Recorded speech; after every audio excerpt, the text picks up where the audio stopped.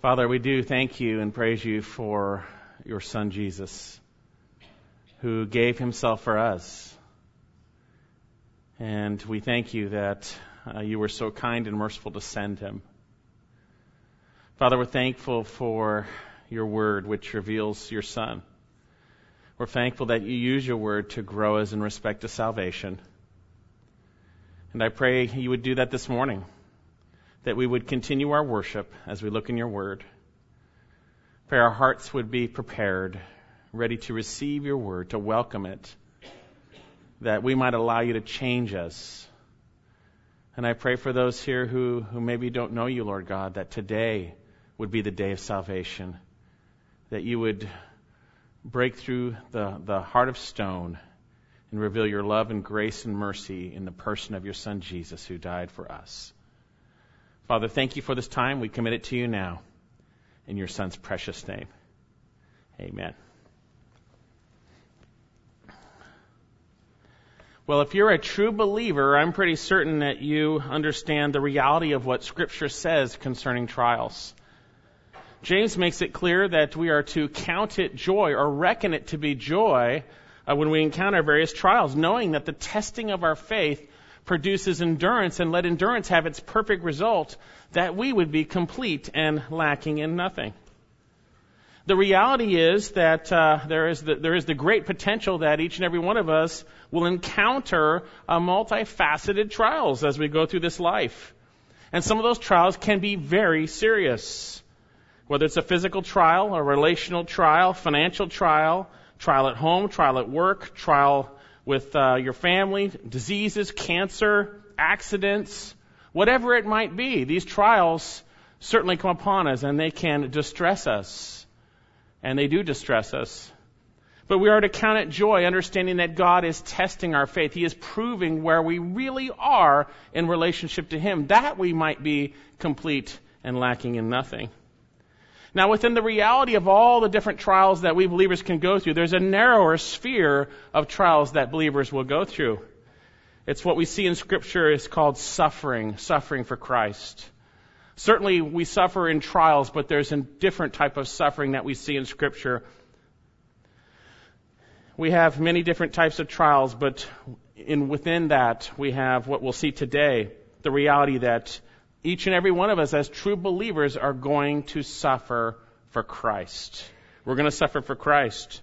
The Apostle Paul told the Philippians in chapter 1, verse 29, "For to you it has been granted for Christ's sake, not only to believe in Him, but also to suffer for His sake." Paul told Timothy, "And indeed, though all who desire to live godly will be persecuted." If you're a true believer, at some time or another, we're going to suffer for Jesus if we're trusting Him and doing what is right. Now, these sufferings may come at work, on your job. As you do what is right, people may persecute you, mock you, whatever it is. It may come in the context of your family or at home. As you do what is right and you are seen wrongly or spoken evil of. It may come in the context of the church when you obey the Lord and so-called believers or brothers in sin turn against you. It may simply be those who malign you in the context of our everyday walk in the world. But if you're a true believer, the reality is suffering is coming. And so how are we to respond to that? The Lord Jesus made it clear that no one builds a building without counting the cost. And when you come to faith in Jesus Christ, there is a temporal cost. And then part of that cost is suffering, dying to self, giving up one's life. And when that suffering comes upon us for obeying Christ, not for sin, not simply general trials, although some of the principles we can use here and understand will apply, but most directly, what do we do when we suffer for Christ? Would you turn in your Bibles with me to 1 Peter chapter 2, and I'm glad to get back to 1 Peter. We're going to be looking at verses 21 to 23. And we're going to see that this is the pinnacle of the book of 1 Peter, that we ultimately are to follow in the footsteps of Jesus Christ in response to suffering. Suffering that is being experienced by us and our brethren around the world, as Peter would say in chapter 5. Now let me remind you of the context of the book 1 Peter. Peter is writing to believers in Asia Minor. It's about 64 AD, the beginning. It is very close to Nero's persecution of the church, literally a fiery ordeal. And there are a group of believers, these are a group of believers living in the Roman Empire during this wicked emperor Nero. And now within this, Peter has reminded them already that they've been chosen for such a great salvation, that they are simply residing as aliens, sojourners on this earth. And in this great salvation, it has been brought forth through the wonderful reality of what Christ has done for us. We've been born again by God's grace, great mercy, to a living hope through the resurrection of Jesus Christ from the dead. This tremendous present salvation has an eternal hope that is alive and a future inheritance that is reserved for us in heaven. And it is protected. We are protected by God's power for this wonderful salvation ready to be revealed. We saw that in chapter 1. And yet we also saw the temporal realities of possible distressing trials in this life. That if God deems so, we are going to be distressed by various trials, but we need to reckon it and count it joy and rejoice in our salvation, even in the midst of that, because God is taking those trials and He is purifying us. He is heating up the metal and pulling the dross to the top that He might refine us and make us more like Christ. And if you'll remember in the rest of chapter 1, we saw how we as chosen sojourners are to respond to such a great salvation. How we are to live. And we have the commands. First of all, we are to hope. Fix our hope completely in the grace to be revealed when Christ comes. We are to be holy because He is holy. We are to live in godly fear because of the great price that was paid for our salvation. We are to love the body of Christ because we have been born again unto this. And in beginning in chapter 2, we are to be yearning for the Word of God. It's our food that we might grow in respect to salvation, if we have tasted the kindness of the Lord. And then in the beginning of chapter 2, after that first command, we have just encouragement from the Apostle Paul. He encourages us that what God is doing in the lives of true believers, we are being built up as a spiritual house. We are the holy priests within that, offering spiritual sacrifices that are acceptable to God. And we saw that the precious value of Christ is for us. But yet those who reject Christ, He will be the stumbling stone to which one stumbles to their eternal destiny in terms of damnation for rejecting Christ.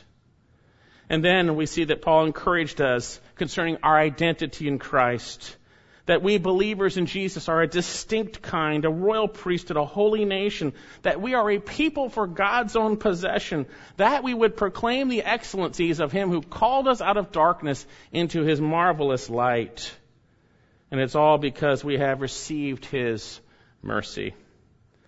And then we came to the application portion of the letter to which we are in right now, where we saw in verse 11 and 12 that as aliens and temporary residents on this earth, we are to stay away from fleshly lusts, which war with our souls. The foundational statement for the rest of the book. And we should be keeping our behavior excellent among Gentiles. And one reason as we keep our behavior excellent is so there would be a door for redemptive opportunities. As they observe and slander us for our good deeds, they might glorify God on the day that He visits them, the day of visitation. And it's from this point that Peter begins to move to discuss one aspect of our behavior among Gentiles, which would be our relationship to the governing authorities. And we saw in relationship to government, we are to submit and obey and honor and pray, and we are to honor all men, and we are to honor the king. And then the last time we were in this book, we saw how we are to behave as with slaves and masters, and it really applies to the sphere now in the work relationship. That we are to continually, habitually submit ourselves to the authority that God has placed in our lives. We are to do so with conscience towards God, fearing Him, doing the right thing. And if we should suffer, we shouldn't suffer for sin, but if we suffer for doing what is right, this finds favor with God. And it is from this point the Apostle Peter then jumps to the central reality of the book of 1 Peter concerning following the example of Christ in the midst of suffering. So with that in mind, how can we endure unjust suffering for Christ? We're going to see, hopefully, and learn to follow in the footsteps of our perfect example. Again, 1 Peter 1, chapter 2, verses 21 to 23. And again, we're going to be looking at 21 to 23, but it really does connect from everything we've seen previously at verse 11. And it also will go through to verse 25. My desire was to teach through to verse 25. There's just too much good truth here. But we need to know that it's connected. So what I want to do is back up and read from 11 through 25 and then emphasize the portion that we will be looking at, which is 21 to 23. 1 Peter chapter 2, verse 11. Beloved, I urge you as aliens and strangers to abstain from fleshly lust, to stay away, we saw, which wage war against the soul. We all know that, don't we? Keep your behavior excellent among Gentiles, that's non-believers in this context, so that in the thing in which they slander you as evildoers, they may account on account of your good deeds, as they observe them, glorify God in the day of visitation, or the day that He visits them.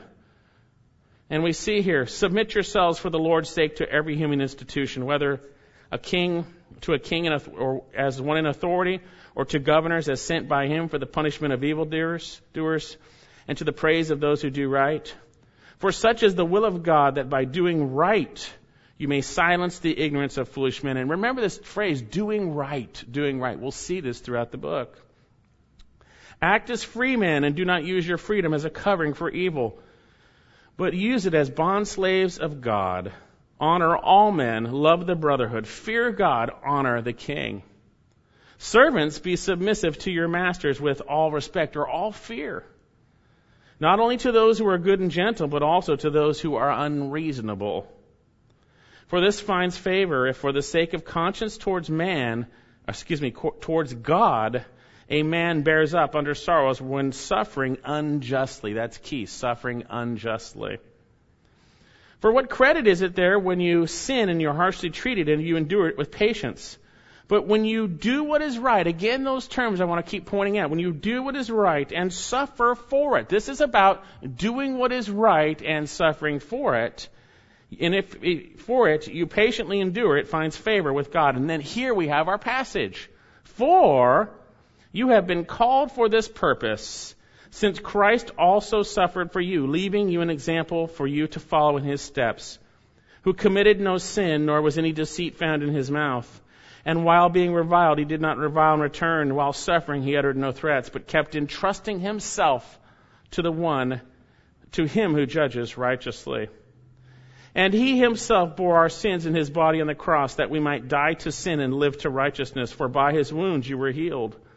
For you were continually straying like sheep, but now you have returned to the shepherd and guardian of your souls.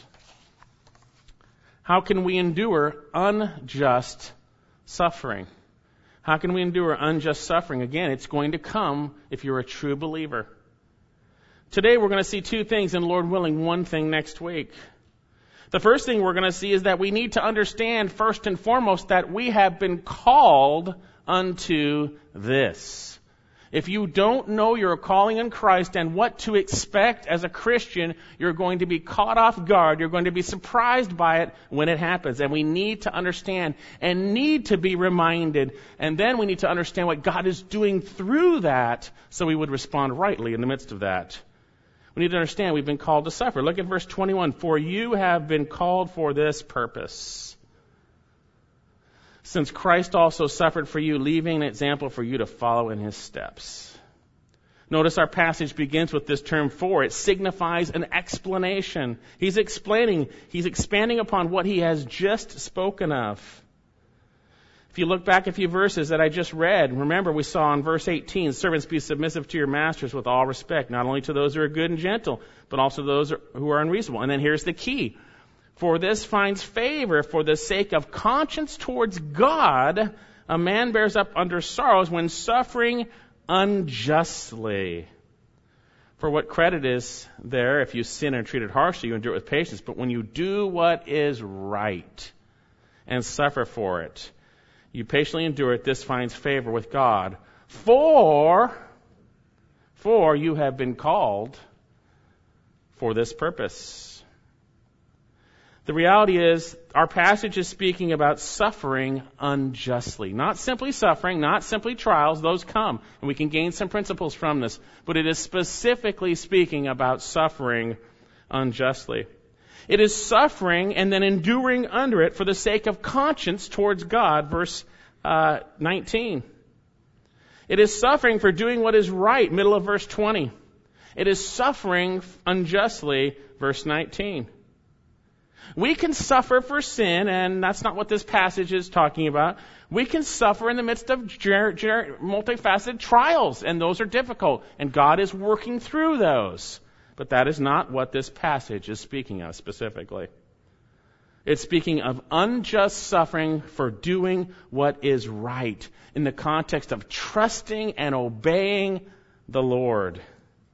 If you trust and obey the Lord in every sphere of your life, you're going to experience suffering. If you trust Him in your family relationships, you're going to experience conflict. Jesus didn't come to bring peace, but a sword. If you do it at work, there's going to be some conflict at times, and even within the church. So specifically, it's suffering for obeying Christ. It's suffering for Christ. And so we have here, for verse 21, you have been called for this purpose. He's saying we've been called literally unto this. Well, what is it, the this that we are called unto? Obviously, in context, it is suffering unjustly for doing what is right, while trusting conscience, having a conscience towards God in the context, in trusting ourselves to the one who judges righteously. For you have been called for this, literally. And notice he says, since Christ also suffered for you. Since Christ also, that points to the reality that Christ's suffering was unjust suffering. He suffered not because he sinned, he was sinless. He suffered because he did what was right and obeyed the Lord God. Christ also suffered for you.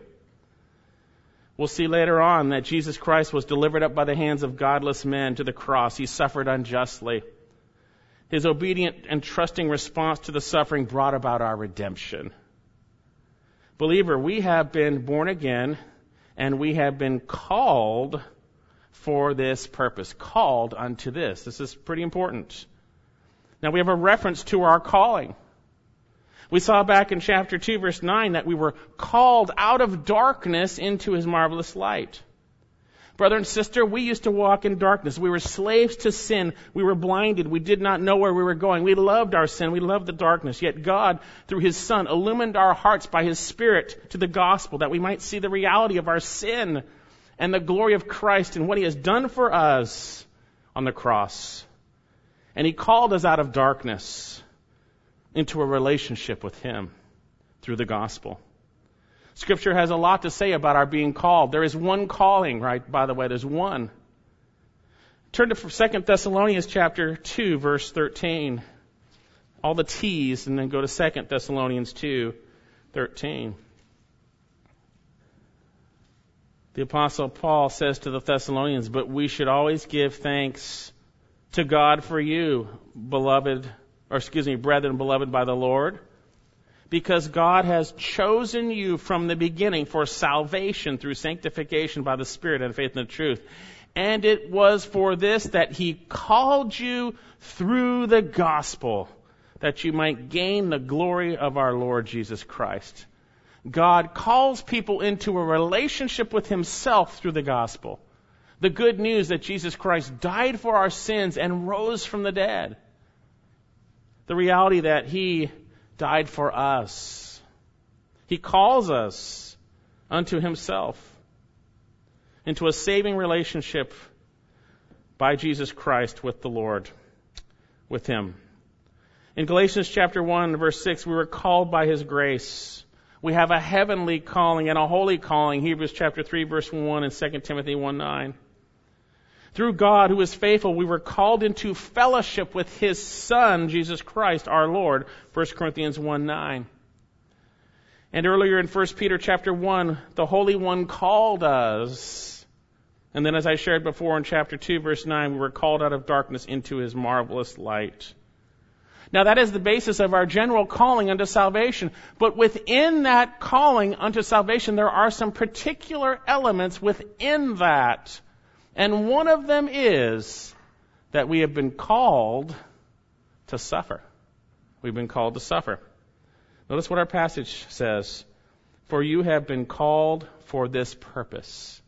This purpose. Called for this. This is one facet within our calling. Since Christ also suffered for you, or literally suffered unjustly in this context for you. Ugh. We don't want to hear that, do we?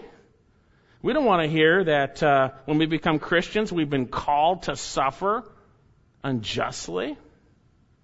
But that's exactly what this passage is saying. The temporal reality of being a believer is there are temporal sufferings for the glories to follow. When you obey Jesus Christ in the midst of relationships in this earth, there will be temporal suffering. We've been called to this.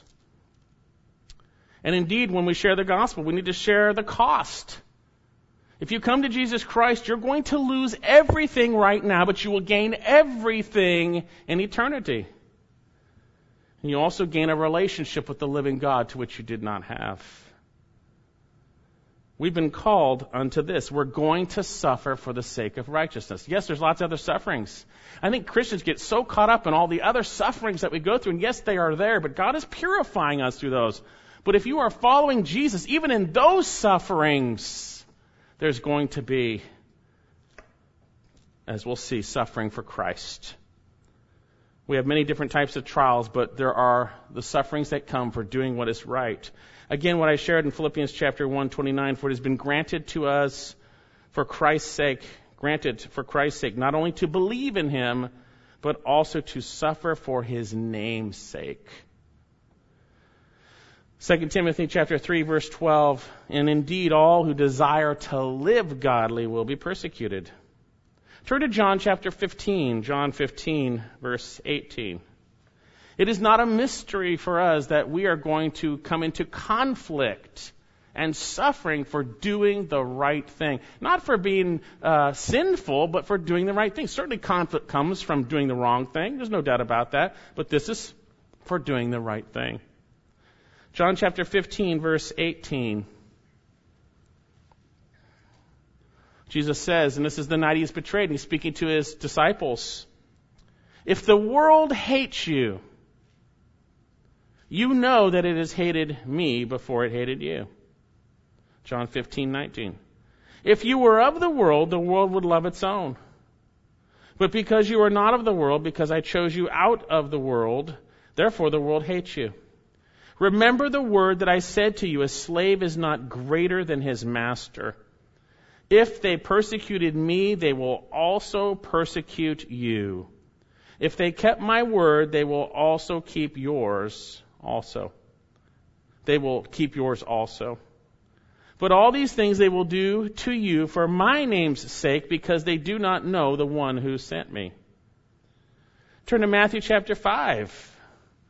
The Lord Jesus is sharing the blessed, those who are blessed, those who have a real relationship with God. When He says, blessed are, He's saying, hey, these are ones who are blessed because they evidence a true relationship with the living God. Matthew chapter 5, verse 10, this is the final blessed, and he changes gears here. Because He's saying, blessed are those, and then He will say, blessed are you. Are you. He's been saying, blessed are the, and those, and then He will change it and say directly, blessed are you. Matthew 5:10, blessed are those who have been persecuted. It's happened. For the sake of what? Righteousness. For theirs is the kingdom of heaven. You're blessed if you have been persecuted for doing what is right, for trusting Jesus, having His righteousness manifest in your words and deeds. Blessed are you specifically. Now it's personal. When men, here's the kind of persecution we see, cast insults at you and persecute you and say all kinds of evil against you falsely on account of me. That's what the majority of persecution is. Now certainly there was physical persecution unto death, whatever it might be. But He says here, rejoice and be glad, for your reward in heaven is great. For so they persecuted the prophets who were before you. As we follow Jesus Christ, obeying Him, doing what is right, we're going to suffer. We are going to share in His sufferings. We're going to share in His sufferings in the sense that we receive suffering that is due and meant for Him. But we are in His body. We are in the body of Christ. You say, man, I didn't sign up for this. And I would say you didn't count the cost. There is a temporal cost with an eternal gain. And within that temporal cost, God, as we will see, is actually using our righteous response as we trust Jesus to those sufferings to bring about His will, as He did with Jesus Christ as the perfect example, to bring about the greatest good, which was our salvation, through the greatest evil suffering brought upon Him. For you have been called, back in 1 Peter, for this purpose. We've been called to this. If you don't realize this, you're missing a major element of why God called you into His kingdom. He will use suffering in your lives and my lives for doing what is right to bring about redemptive opportunities to bring glory to Him. It is not about us. It is not about us. For you have been called to this purpose. And when we suffer unjustly and endure it, it finds favor with God, His grace towards us, because He's working through us to accomplish His will in that unjust suffering. Therefore, we are not to be surprised when it happens. We're not to be surprised when family members treat us wrongly because we did what is right. When those, even in the body of Christ, who may or may not be Christians, treat us wrongly when you do what is right. When those at work who don't know Christ treat you wrongly when you do what is right. We're not to be surprised.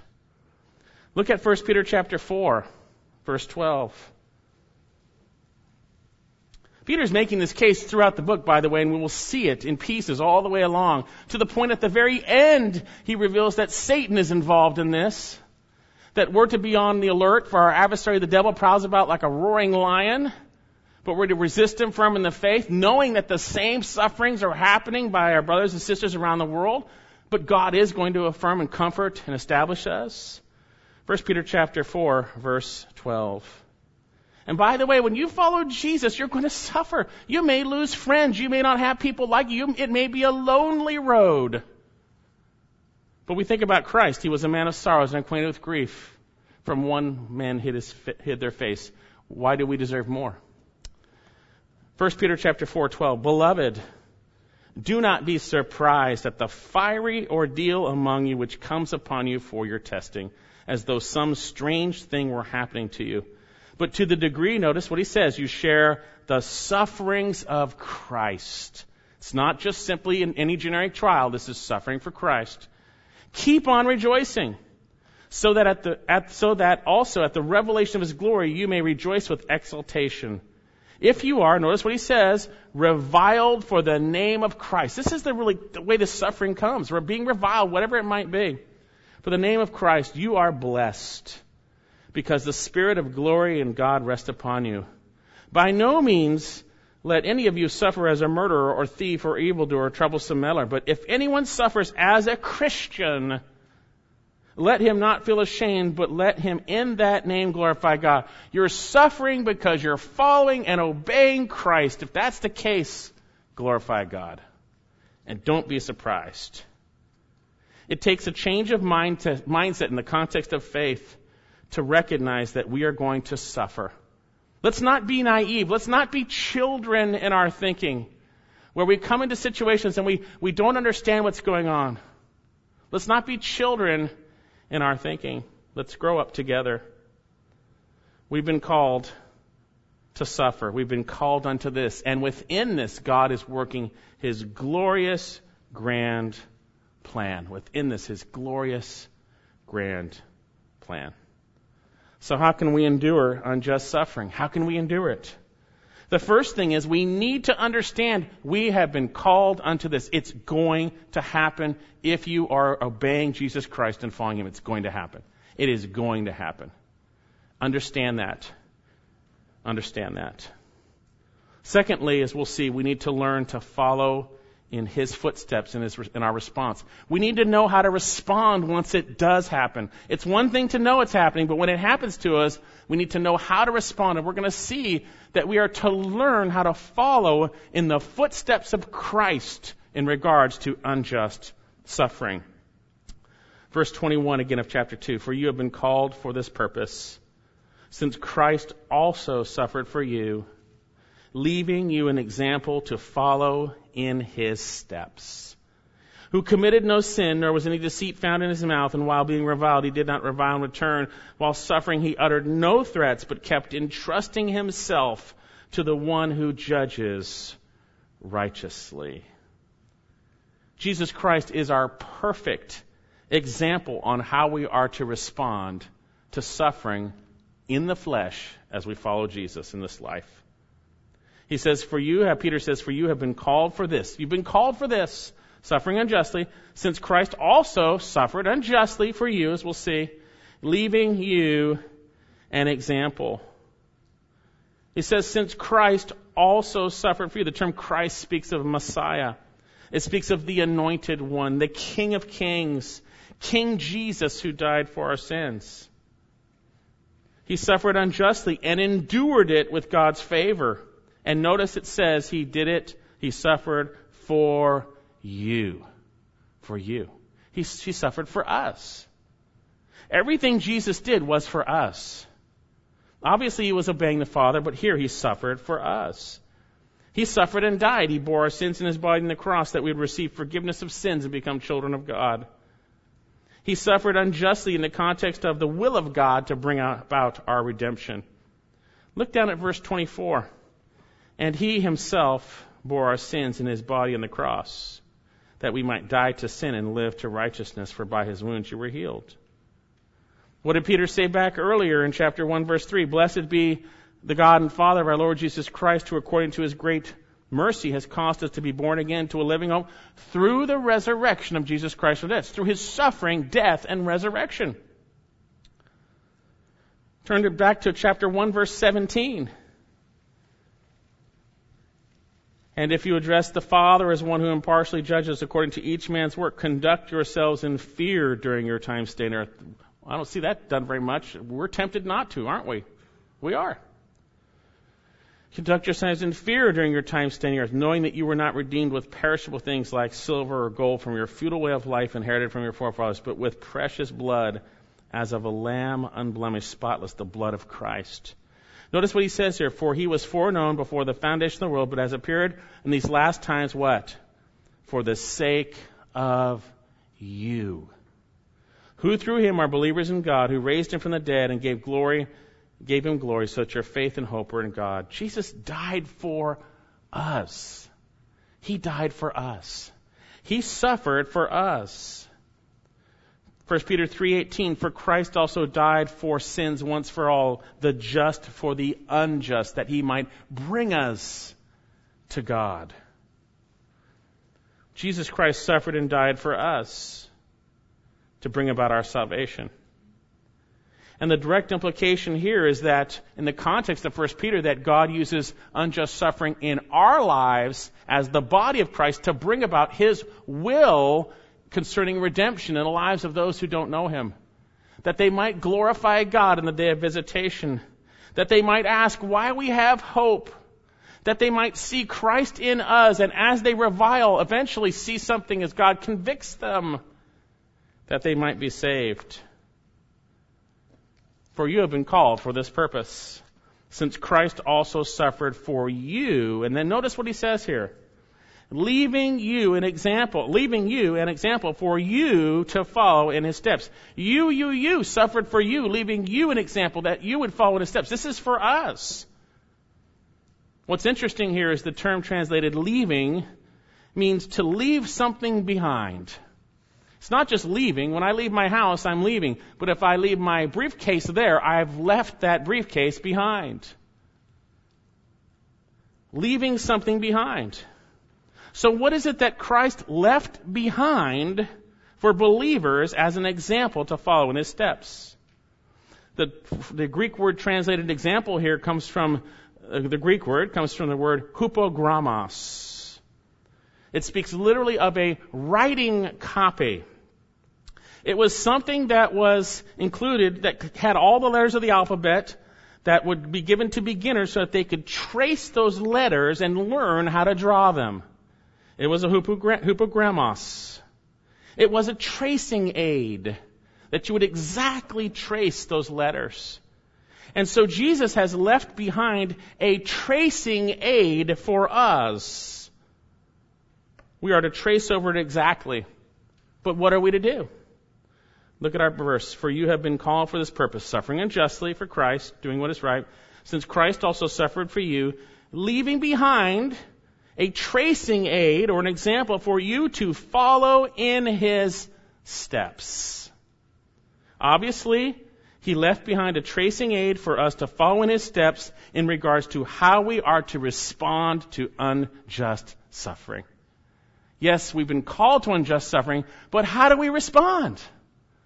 We'll see the Lord Jesus' behavior as a tracing aid, which includes underpinning everything. He kept entrusting himself to the one who judges righteously. It's not simply behavior. It's behavior in the context of dependence. We'll see. Christ left behind a tracing aid for us to follow exactly in his steps. When these things come upon us, we have the exact way we are to respond as we look at the person of Jesus Christ. Now, as we look at this specifically, the example left behind, before we look at the specific example, I want us to notice what I've already pointed out already. That the Lord Jesus understood and knew why he was suffering. And we need to understand and know why we suffer. Back in our passage, for you have been called for this purpose, since Christ also suffered for you. Jesus knew why he came. He knew why he was going to suffer. We see in the book of Hebrews, turn to Hebrews chapter 10. If we know why God is allowing us to suffer, we're not going to be surprised by it. If we know what he's doing in it, we're not going to be surprised by it. And as we look at Christ as our example, we see he understood what the Father was doing. Hebrews chapter 10, verse 5. And I can't read the whole thing, so I'm just going to read bits and pieces here. Verse 5, therefore, when he comes into the world, that's Jesus, he says, that's Jesus, sacrifice and offering thou, speaking of the Father, has not desired, but a body thou, the Father, has prepared for me, Jesus. That's what he's saying. In whole burnt offerings and sacrifices for sin thou hast taken no pleasure. Hey, the shadows didn't please you. The fulfillment of those shadows is what it's all about, Jesus is saying. And that's him. He says, then I said, behold, I have come. In the roll of the book it is written of me, to do thy will, O God. And then if you go to verse 10, by this will we have been sanctified through the offering of the body of Jesus Christ once for all. We need to understand that Jesus knew exactly why he was suffering, to do the will of the Father. And when we understand that that's what the Lord wants us to do his will. We see in Matthew 20:28, the Lord Jesus says, the Son of Man did not come into the world to be served, but to serve and to give his life a ransom for many. If you turn to Luke chapter 9, verse 22, turn to Luke 9:22. Jesus knew exactly why he came. He knew exactly why he was suffering. And when we understand we're suffering so that God can bring about his will, his redemptive will in our lives, it changes our attitude towards what God allows to come towards us. Luke 9:22, saying, the Son of Man, this is Jesus speaking, the Son of Man must suffer many things and be rejected by the elders and the chief priests and scribes and be killed and raised on the third day. The reality is, he knew he was going to die, and he knew what would happen. We need to know the realities we're going to suffer for Christ. We're not redemptively suffering. No, Christ did that, but we're suffering as his people following him. He says here, and he was saying to them, if anyone wishes to come after me, let him deny himself, take up his cross daily, and follow me. In 1 Thessalonians 5, verse 9, we have the statement, for God has not destined us for wrath, but for obtaining salvation through our Lord Jesus Christ, who died for us. Jesus knew why he was suffering. We need to understand that. But besides that understanding, we also need to look at how he responded to suffering, his example to follow in. Here you go, back to our passage in 1 Peter chapter 2, verse 21. For you have been called for this purpose, since Christ also suffered for you, leaving you an example to follow in his steps. And look at this example. Who committed no sin, nor was any deceit found in his mouth. And while being reviled, he did not revile in return. While suffering, he uttered no threats. And this underpins the whole thing of our perfect example, by the way. But kept entrusting himself to him who judges righteously. Here is the tracing pattern. This is the tracing pattern to follow when we suffer unjustly. When you encounter suffering for obeying Christ, this is how we are to respond. And by the way, it is completely contradictory to the way our flesh wants to respond when we enter into suffering unjustly. I'm not saying for sin. When we're actually suffering for doing what is right, we can then be tempted to respond in the wrong way. But here we have the tracing pattern. And it's interesting, in verses 22 to 24, we have, if you were a Greek reader, you would hear some repetition. There's this term hos, which means who. I'm literally going to say it this way so you can hear that repetition. Literally says, you could literally translate these verses this way from 22. Who did not sin, nor was any deceit found in his mouth? 23. Who, being reviled, was not reviling in return, suffering, was not threatening, was trusting himself to the one who judges righteously? 24. Who our sins did bear in his body? It's about Jesus. It's about Jesus, and it's about what he did. He's our perfect example. We're to follow in his footsteps. Who did this? Who didn't do this? Who did this? Who didn't do this? Who did this?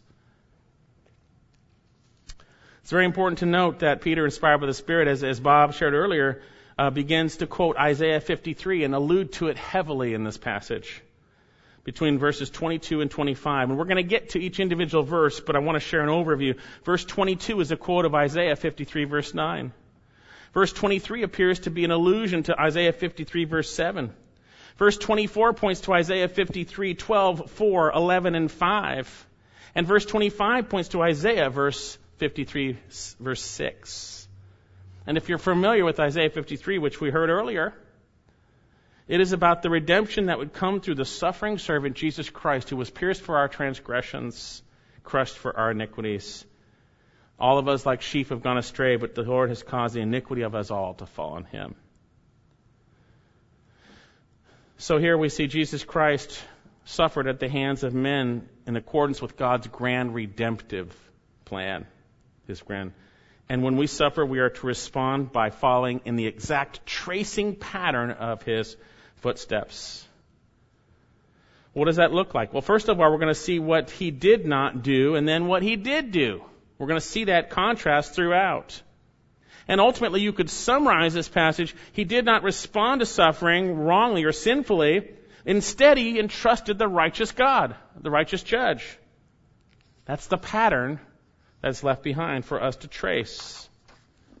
Now, notice, first of all, while suffering, we see what he didn't do. Verse 21. For you have been called for this purpose, since Christ also suffered for you, leaving you an example for you to follow in his steps, who committed no sin, nor was any deceit found in his mouth. It's an interesting statement because it seems to be almost repeated in a different way with the next one, reviling, return, uttering threats, but I think it isn't repeated. I'm certain that it is specifically there in this way because God intended it this way. First of all, he committed no sin. Obviously, in the context of responding to unjust suffering, we might want to sin. Look at Isaiah 53, verse 9. Isaiah 53, verse 9. This is a quote of the verse we have here, and it helps us maybe understand a little bit of what's being said. Isaiah 53, verse 9. His grave was assigned with wicked men, yet he was with a rich man in his death. Because, here we go, this is the quote, He had done no violence, nor was there any deceit in his mouth. That helps us understand this. Who committed no sin, what Peter's referring to is what is shared in Isaiah. He didn't physically respond to the suffering. He didn't verbally use deceitful words or guile to get out of the suffering. He committed no sin, nor was any deceit found in his mouth. You know, when suffering, someone could resist it, right? Resist it physically or verbally. Isaiah 53 says he did no violence, and no deceit was found in his mouth. This is what Peter's quoting. He committed no sin, nor was any deceit found in his mouth. We know that Jesus Christ did not sin in action or word. He's the sinless, spotless Lamb of God, but yet he's also God incarnate in human flesh as our example. He was not relying on his own abilities to not sin. Obviously, he's sinless, but he was entrusting himself to the one who judges righteously. That is the pattern we are to look upon.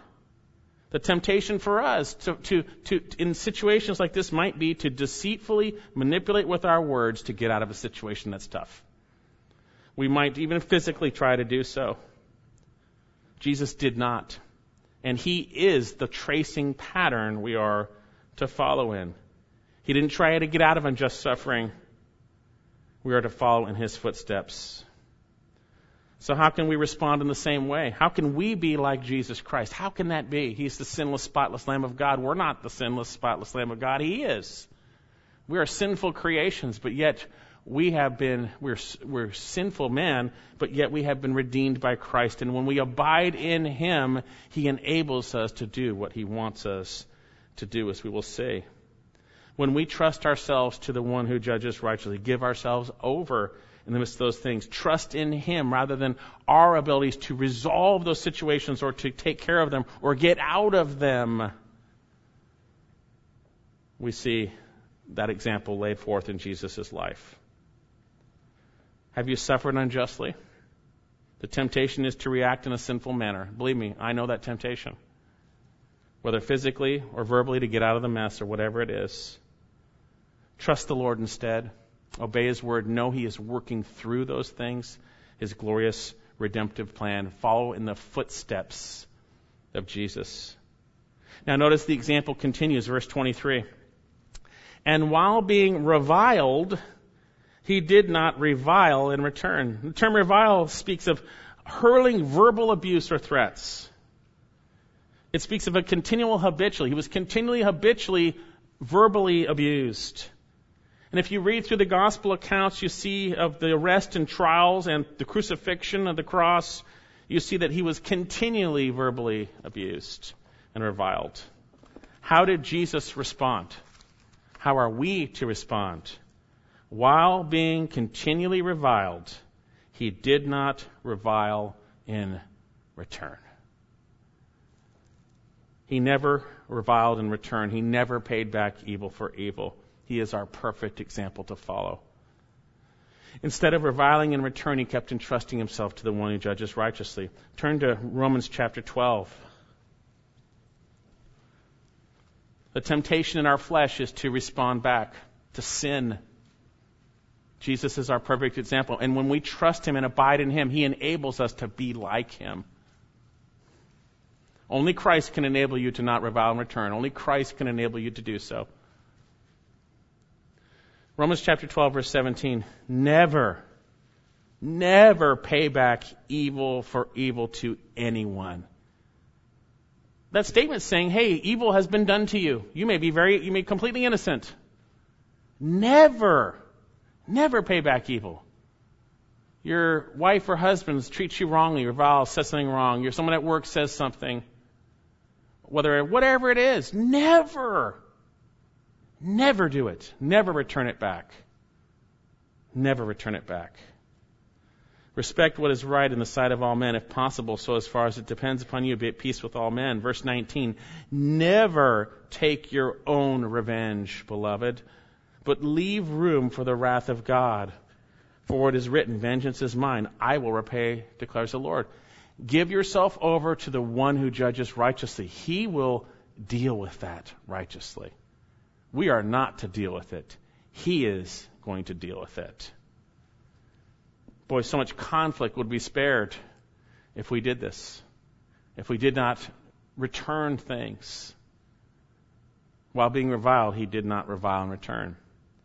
Brothers and sisters, we can be walking rightly, we can suffer for Christ, but we can blow it in our response. We're not to blow it in our response. We're to follow in his footsteps. Notice also, he didn't threaten. Verse 23, and while being reviled, back in 1 Peter 2, he did not revile in return. While suffering, he uttered no threats. This is a very interesting statement.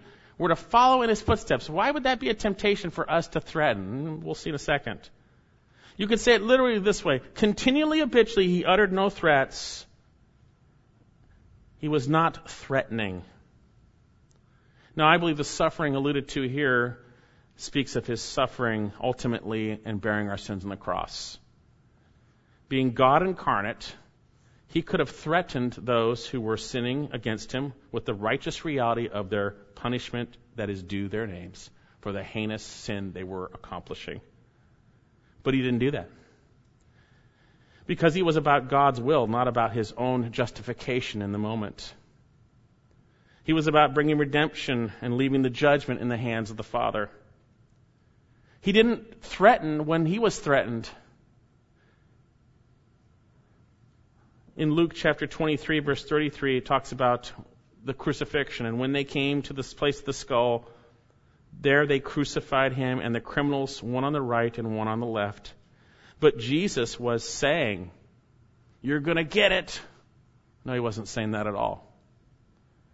"Father, forgive them, for they do not know what they're doing." He didn't utter threats. And as God, he could have said, "This is your just punishment due you. Stop what you're doing." He didn't, because he was about God's will and God's plan and allowing the suffering that the God ordained to bring about redemption. Brother and sister, we can be tempted, whether it's internally or externally, when we are being persecuted for Christ, to think God's going to get you. You're in big trouble. We could even say it. Don't threaten. Don't threaten. He uttered no threats. He uttered no threats. The reality is, biblically, yes, people sinning like that against us, they're going to get it. And if they don't repent, that's true. That's true. It's very serious to persecute the church. Paul saw that as the greatest sin. He was the greatest of sinners. Why? Because he persecuted the church. It's very serious. But it is not our place to declare anything as such. Instead, he kept entrusting himself to the one who judges righteously. These are the realities that we come across when we're tempted. God wants us to see that these are the temptations, and we are to follow in the footsteps of Jesus when we suffer unjustly. Because ultimately, he is bringing about redemptive opportunities. We're not to sin physically or verbally to try to escape unjust suffering. We're not to revile in return. We're not to utter any threats. And if we have, we need to confess. But notice what we are to do instead, and this is so important. I'm going to read through the passage and then we'll see it. Verse 21, "For you have been called for this purpose, since Christ also suffered for you, leaving an example for you to follow in his steps, who committed no sin, nor was any deceit found in his mouth." This is the example. Who being reviled, he did not revile in return. While suffering, he uttered no threats. And that was a suffering unto death, by the way. But kept entrusting himself to the one who judges righteously. That's the key. God is the righteous judge. He will take care of those who are mistreating us. He will take care of that. He has something else he is doing through it right now if we trust him and do his will. The term kept entrusting is a very interesting word. It comes from the Greek word paradidomai. It literally is translated many times handed over, delivered up, or betrayed. The idea that someone is betrayed, they're taken and they're delivered up, right? Handed over. It's a vivid word that helps us know exactly what to do in the midst of unjust suffering. We are to hand ourselves over to the Lord. We are to entrust our souls to a faithful Creator in doing what is right. We give it over to him. I trust you, Lord, in the midst of this terrible suffering to bring about your redemptive opportunities and to judge righteously when the time comes. I trust you. I trust you. That is the perfect example for every situation, for every relationship. He kept entrusting himself to the one who judges righteously. Instead of sinning and responding to unjust suffering, we are to trust that he's a good and righteous God, that he's working out through these sufferings his plan, that those who are persecuting us, they're not going to get away with it, and hopefully they might be redeemed instead. But he's going to take care of it. We need to trust him. We need to hand over our souls to him. And how do we do this in real time? What does it look like? Notice in our passage, and while being reviled, he did not revile in return, verse 22. While suffering, he uttered no threats, but he kept entrusting himself to the one who judges righteously. Notice what this handing over looks like. And he himself bore our sins in his body on the cross. Jesus continually handed himself over to the Father, knowing God judges righteously, and he humbled himself to do what is right. When we hand ourselves over, it's not simply just trusting. It has in context the idea of obeying him. Look in 1 Peter chapter 4. Look at 1 Peter chapter 4, verse 19. Therefore, let those who suffer according to what? The will of God. If you're suffering unjustly because you're doing God's will, you're doing what is right, entrust their souls to a faithful Creator. And how so are they entrusting? In doing what is right. The Lord Jesus, instead of responding sinfully, entrusted his soul to a faithful Creator. He trusted the Father. He kept entrusting himself to the one who judges righteously, and he did God's will. He bore our sins in his body on the cross. Go back a little bit to 1 Peter chapter 3. We'll see this just flowing throughout this book. It really is the central reality of what this book is about. 1 Peter chapter 3, verse 8. After giving exhortations from after our passage concerning wives and submission to their husbands and husbands living in an understanding way, he says this, 1 Peter 3:8, to sum up, let all be harmonious, sympathetic, brotherly, kind-hearted, humble in spirit, not returning evil for evil or insult for insult. See how that comes together? But giving a blessing instead. For you were called for this very purpose, that you might inherit a blessing. Let him who means to love life and see good days refrain his tongue from evil and his lips from speaking guile.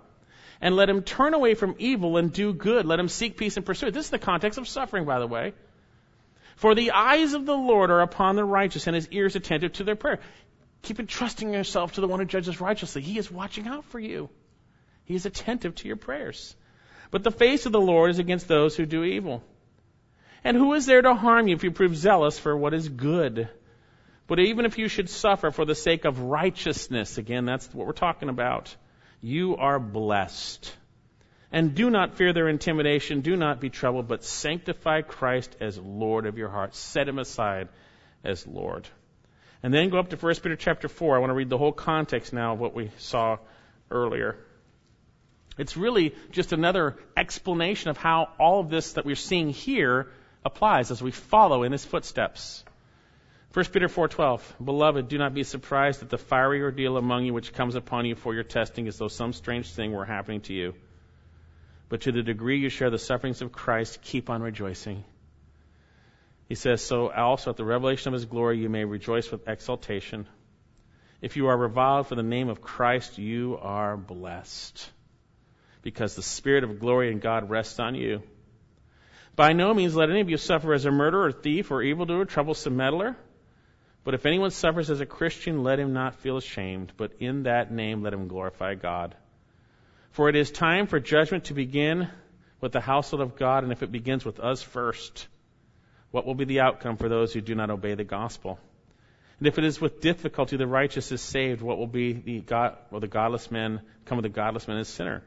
Therefore, let those who suffer according to the will of God entrust their souls to a faithful Creator in doing what is right. Trust the Lord. Hand over your soul to him and obey his word. Jesus Christ humbled himself, became obedient to the point of death, even death on the cross. Follow his footsteps. We see them in Scripture. Follow his footsteps. Trust the Lord. Obey the Lord. The song, Trust and Obey, for there is no other way. If we've come to faith in Jesus Christ, there's going to be times where we're going to suffer unjustly. How are we to respond? How are we to react to these things? First of all, we need to know that we've been called unto this. Secondly, we need to follow the exact footsteps, the exact tracing pattern of what Jesus Christ did. He didn't sin. He didn't revile and return. He uttered no threats, but he kept entrusting himself to the one who judges righteously. Do you trust Jesus? Do you walk in a moment-by-moment faith with him? We've been called unto this, and we're going to suffer. We need to recognize this. It's part of our calling. And yet, as we'll see next week, Lord willing, God uses this same suffering for redemptive opportunities. It's not judgment time right now. It's redemption time. And Christ is working through his church. And he is using suffering to bring about his will. Some of you have never suffered for Christ. You've never truly done what is right with a right heart and really trusted the Lord in it. Maybe it's an evidence that you don't know the Lord, that you're not blessed. Blessed are those who've been persecuted for righteousness' sake. If you're a true believer, it's going to happen. It's going to happen in your family. It's going to happen wherever it might be. It's going to happen at times. Have you suffered for Christ? Have you suffered for Christ? Not for sin, not for other things, but suffered for truly relying on him, abiding in him, trusting him, responding rightly based on him doing that through you. Are you suffering for doing his will? Be encouraged. We've been called onto this. We've been called onto this. But if you've never suffered, maybe you don't know the Lord. God is a gracious God. He wants you to know him. He wants you to repent of your sins and trust in his Son, Jesus, for salvation. Brothers and sisters, when that unjust suffering comes, we need to hand ourselves over to God. Are you suffering right now? Don't respond. Hand yourself over to God and do his will. Hand yourself over and do his will. Let's pray. Dear Lord, thank you so much for your word. Thank you so much for the perfect example that you have left for us in your Son, Jesus. Father, may we trace out perfectly our responses according to what he has done as we trust and hand ourselves over to you. May we respond not in the flesh, Lord God, but may we respond in a way that glorifies you as we trust you in everything. Lord God, I thank you even for the sufferings that you allow because we know you are doing good in them. Lord, help us to see them rightly. Help us to obey your word and do your will. We pray this in your name.